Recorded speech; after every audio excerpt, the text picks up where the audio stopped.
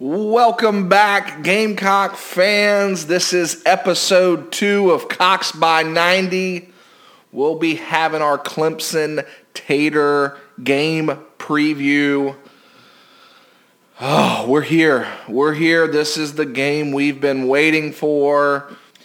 You count it on your little fingers, 365 days a year. We wait for this moment. The last 5 years as a Gamecock fan, it's been tough. There's no doubt about it. It's been one of the toughest stretches to just even digest as a Gamecock fan. These ass whippings that Clemson's been putting on us. And let's call it what it is. Hey, they have just straight up, ever since Deshaun Watson came out there with one ACL hobbling around, all the way up until last year where, heck, we gave him a game. You know, and if a game is getting beat by 21 points, that's kind of telling you where we're at with this rivalry right now. And it's frustrating. It is, because as you look at our five-peat, Clemson has answered it right back with their own five-peat, and it hasn't even been close. Credit to Dabo Swinney and company. The stability within the coaching staff is one thing, but the prospects, he's recruited well, they've developed their talent well, and overall, they're just a better team, top to bottom. 11 on 11, 22 versus 22, they're better. It's simple as that. And they answered our five-peat with their own five-peat. That's what they had to do as a program, and they did it. You know, we're going to have to take a look at some of the matchups where we might have a chance to exploit them, but there's few and far between. I mean, don't misinterpret this in any way, but there is no reason that we should win this game Saturday. Not even close. The product that we're putting on the field and the product they're putting on the field might as well be two different levels. If you go back, you're at your hometown, and you'll watch the team that plays on Thursday nights versus the team that plays on Friday nights. It's a JV and it's a varsity. Your Gamecocks are playing on Thursday nights right now, and we're not even in the big leagues. Clemson is that far ahead of us. And it's tough. It's tough as a Gamecock fan to say that. It's tough as a diehard that lives, breathes, bleeds garnet and black. But you just got to give kudos to Dabo and what he's built. And at the same time, I mentioned on the last podcast, everything does revert back to the mean. Yes, Clemson owns the series. We know that. You don't have to tell us. You're great historian buffs. We know that. But at the end of the day, and what I said before, I don't believe you can sit here and tell me that 6, 7, 8 straight Clemson wins, the Gamecocks aren't going to sprinkle one in there. And if this is the sprinkle, maybe. We'll see. But yeah, I want to look at some positional matchups. This is where we're going to have to win to even have a chance on Saturday. And it's going to start where we started our five-peat at, and that's the line of scrimmage. Clemson has transformed their line of scrimmage into an SEC talent. Offensive side of the ball, defensive side of the ball, you can match up their 5 linemen against our 5 linemen, and they look like an SEC football team playing in the ACC. Clemson's got 4 senior starters along the offensive line. Me being a former offensive lineman, I can't tell you how important it is along the line of scrimmage to have some seniority at that position, the gel factor that makes it work. The offensive line is what's going to make your offense hum. At the end of the day, if Lawrence doesn't have time to throw the football and they're not opening up holes for ETN, then that's where we're going to start to see a little bit of an opportunity. I think our defensive linemen, especially in the interior with Kinlaw, Kobe Smith's played well, getting Keir Thomas back, Sandage, Pickens. It's going to take one of those defensive line performances, albeit just like we had against Georgia earlier this year, where we're getting in Lawrence's face early, knocking him on the ground. Let's get some grass stains on those little white leggings of the Clemson Tigers. I mean, heck, you got to knock the guy down, get in his head a little bit, try and rattle him, albeit that guy doesn't get rattled. I saw him in the national championship game. Whoo. The guy's got a cannon for an arm. He's going to be a number 1 overall pick. There's no doubt about that. But what I do know, along the line of scrimmage, their senior-laden offensive line, we're going to have to stunt. We're going to have to throw some new wrinkles in it. I've said it before. Muschamp's been calling the defense since the Kentucky game. We are going to have to dial up some blitzes. We're going to have pressure coming off the edge. And then you're also going to have to tackle in space. ETN is one of those running backs that can break the big play every single time he touches the ball. When their line is blocking extremely well and getting to the second level, and when I mean getting to the second level, it allows them to block the linebackers in space freely. That's where they break and bust off the long runs. Our linebackers are going to have to play sound football. Your defensive line has to eat those blockers up to allow the linebackers to make the plays in space. That's where you have your Kinlaws, your Kobe Smiths, your Sandages, your Pickens. They've got to eat those double-team blocks and not allow the guards to chip and ultimately get to the second level and let ETN spring long runs. You turn this thing around and look at our offensive line against their defensive line. Our offensive line flat out has stunk up the building our last 3 games. There is no cookie-cutter way to make this thing look pretty. We've stunk. Simple as that. we stinky. But Muschamp has said that we're trying some new wrinkles in the 5 that we're going to put out there. And, quite frankly, at the end of the day, it doesn't matter who you put out there. You're going to have to play the game of your life. Simple as that. Our offensive line, our 5 against their front 4 is what's got to be the difference in this game. When we're able to open holes and establish the run game early is where we've seen the most success. I'm going to keep going back to the Georgia game because the Georgia game's the only thing that gives me hope. We ran the ball up and down the field on their defense. And if you looked at their game that they played this past weekend against Texas A&M and how they've been playing recently, that defense is playing straight up lights out.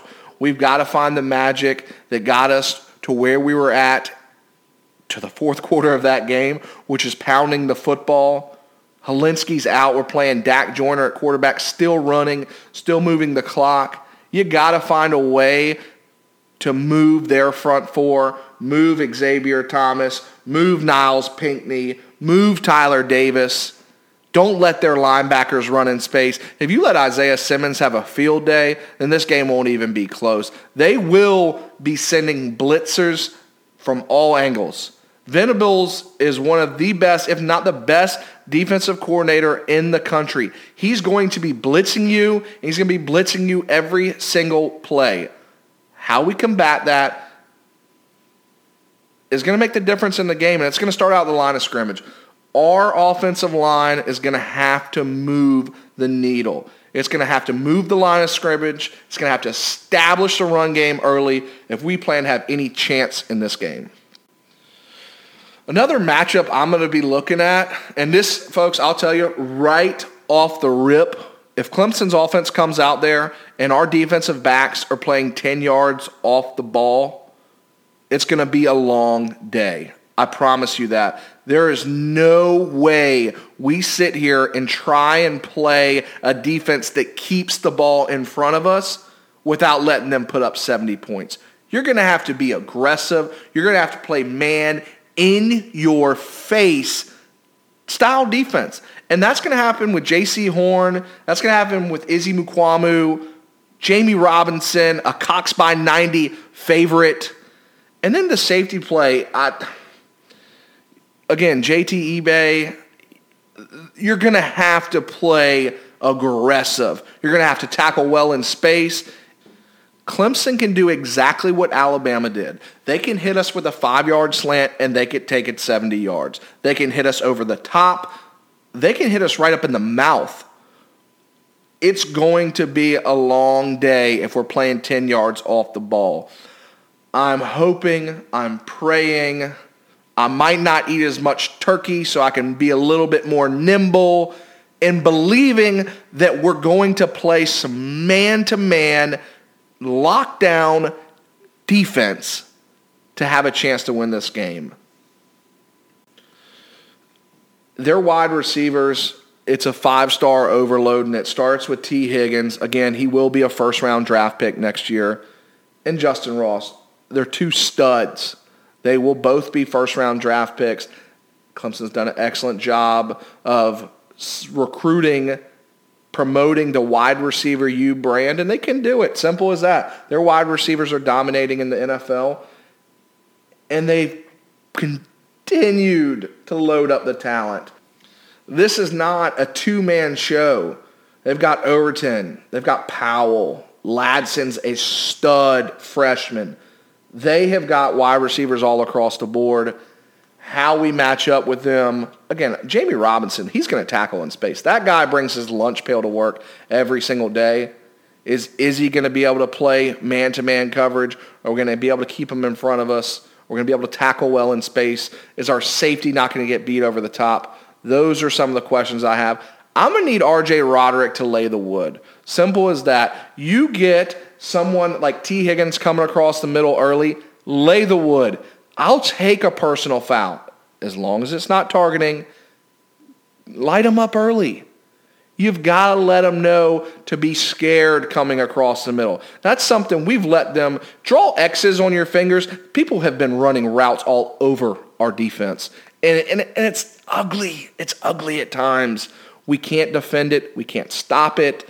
And I'm praying that Muschamp and T-Rob are not going to be playing that prevent, try and keep the ball in front of you defense, or it'll be a run wild party early and often Saturday. We've talked about the line of scrimmage. If we are able to play well up front on the defensive side of the football, I have faith in our linebacking core. Ernest Jones and TJ Brunson are 2 quality SEC linebackers. What we cannot allow is for ETN to break off the big runs. I've watched it. It's like a highlight reel that reoccurs over and over again. It's just different teams and different jersey numbers, but he runs wild on them. And that same thing can happen easily Saturday. He is somebody who's special. He's special in space. He catches the ball well out of the backfield. When he gets to the edge, it is going to be a long, long day if we can't meet him there. I like our linebackers. I believe they bring a different element. They're sound tacklers, something that Clemson doesn't see too often in the ACC. No jab at them, but I think Ernest Jones and TJ Brunson are going to be 2 of the better linebackers that they've seen this year. How well they tackle in space, how well they prevent the big play. You'll hear it over and over again. You can't give up the big play. And they can beat you a lot of different ways. Over the top, up the middle, to the outside. Again, this Clemson team is special. They're undefeated for a reason. They've won 26 straight. You don't win 26 straight by accident. You just don't. They're well coached. They're a fundamentally sound team. And it's going to take our best effort by a long shot if we're going to have a chance on Saturday. You know, I was going back to our last win in Williams-Brice Stadium against Taj Boyd, against a Clemson offense that had Sammy Watkins. They had talent across the board. We were just playing sound defensively, and we had a chess counter to every move that they made. You got to play fundamentally sound football, and you got to believe you have a chance. I went back into the archives and I dug up just a little bit of something that I think might give us a little momentum coming into this game, and it's a mindset piece. So sit back and enjoy this. Tosh Boyd has never defeated South Carolina. You could say I'm not a good passer, you could say I'm not a good runner, but when you say I am scared, and that's what Clowney said of Boyd, and he said it wasn't just Clowney, it's this entire stadium, this campus that thinks he's scared behind center. And there's Clowney. That's the meeting they talked about. Again, back to the 30. Lewis that time. South Carolina had 4 sacks in the last 14 Clemson plays. As he released it by Clowney. We know we contain him and get him in pressure. We hit him a few times. He started get the jitters back there and throwing crazy balls. And if we can make him hold the football up, we felt like we had a chance to get to him. You know, that was the last win the Gamecocks had in the series this decade at Williams-Brice Stadium.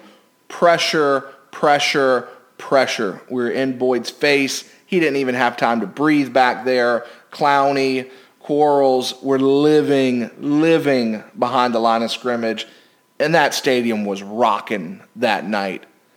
I'll tell you, it's going to take a special crowd, a special team, a special couple of turnover, game-changing type plays to win this game. And I think we can do it. I really do. And that's leading me up to my prediction. You look, again, throw out the record books. Throw out that they've won 5 straight. Throw out that we've won 5 straight in this decade. You got to believe that things revert back to the mean. And I am a sole believer that there is an opportunity this Saturday to put a bow on the 2019 season. And it's a big, fluffy, nice red bow heading into the offseason. The Gamecocks are going to have to play the game of their life. I've said it probably 30 times, and I'll continue to say it. It's going to take a special performance, line of scrimmage, defensive backs. Wide receivers are going to have to catch the dang ball. And I think we do it. I'm taking off my Garnet glasses, and I'm putting on my Garnet sunglasses on because it's a noon game, and I'm calling the upset right now. Gamecocks 31, Clemson 28. Don't ask me how we get 31 points. I have no idea. All I know is that we pull out the victory. We knock Clemson from the undefeated ranks. We knock them out of the college football playoff.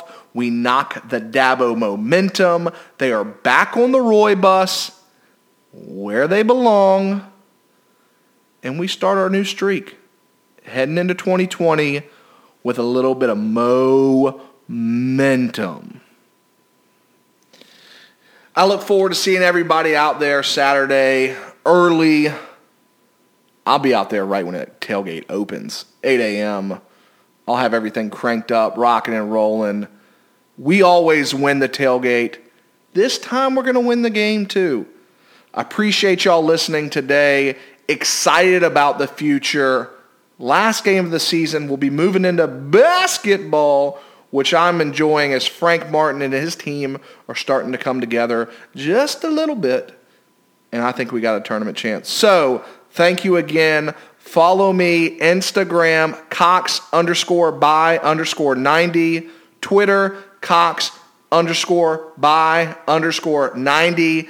And then keep enjoying those TikTok videos, Cox by 90. I hope you all have a great Thanksgiving. Don't eat too much turkey. Don't sleep on the Gamecocks. And let's shake this place.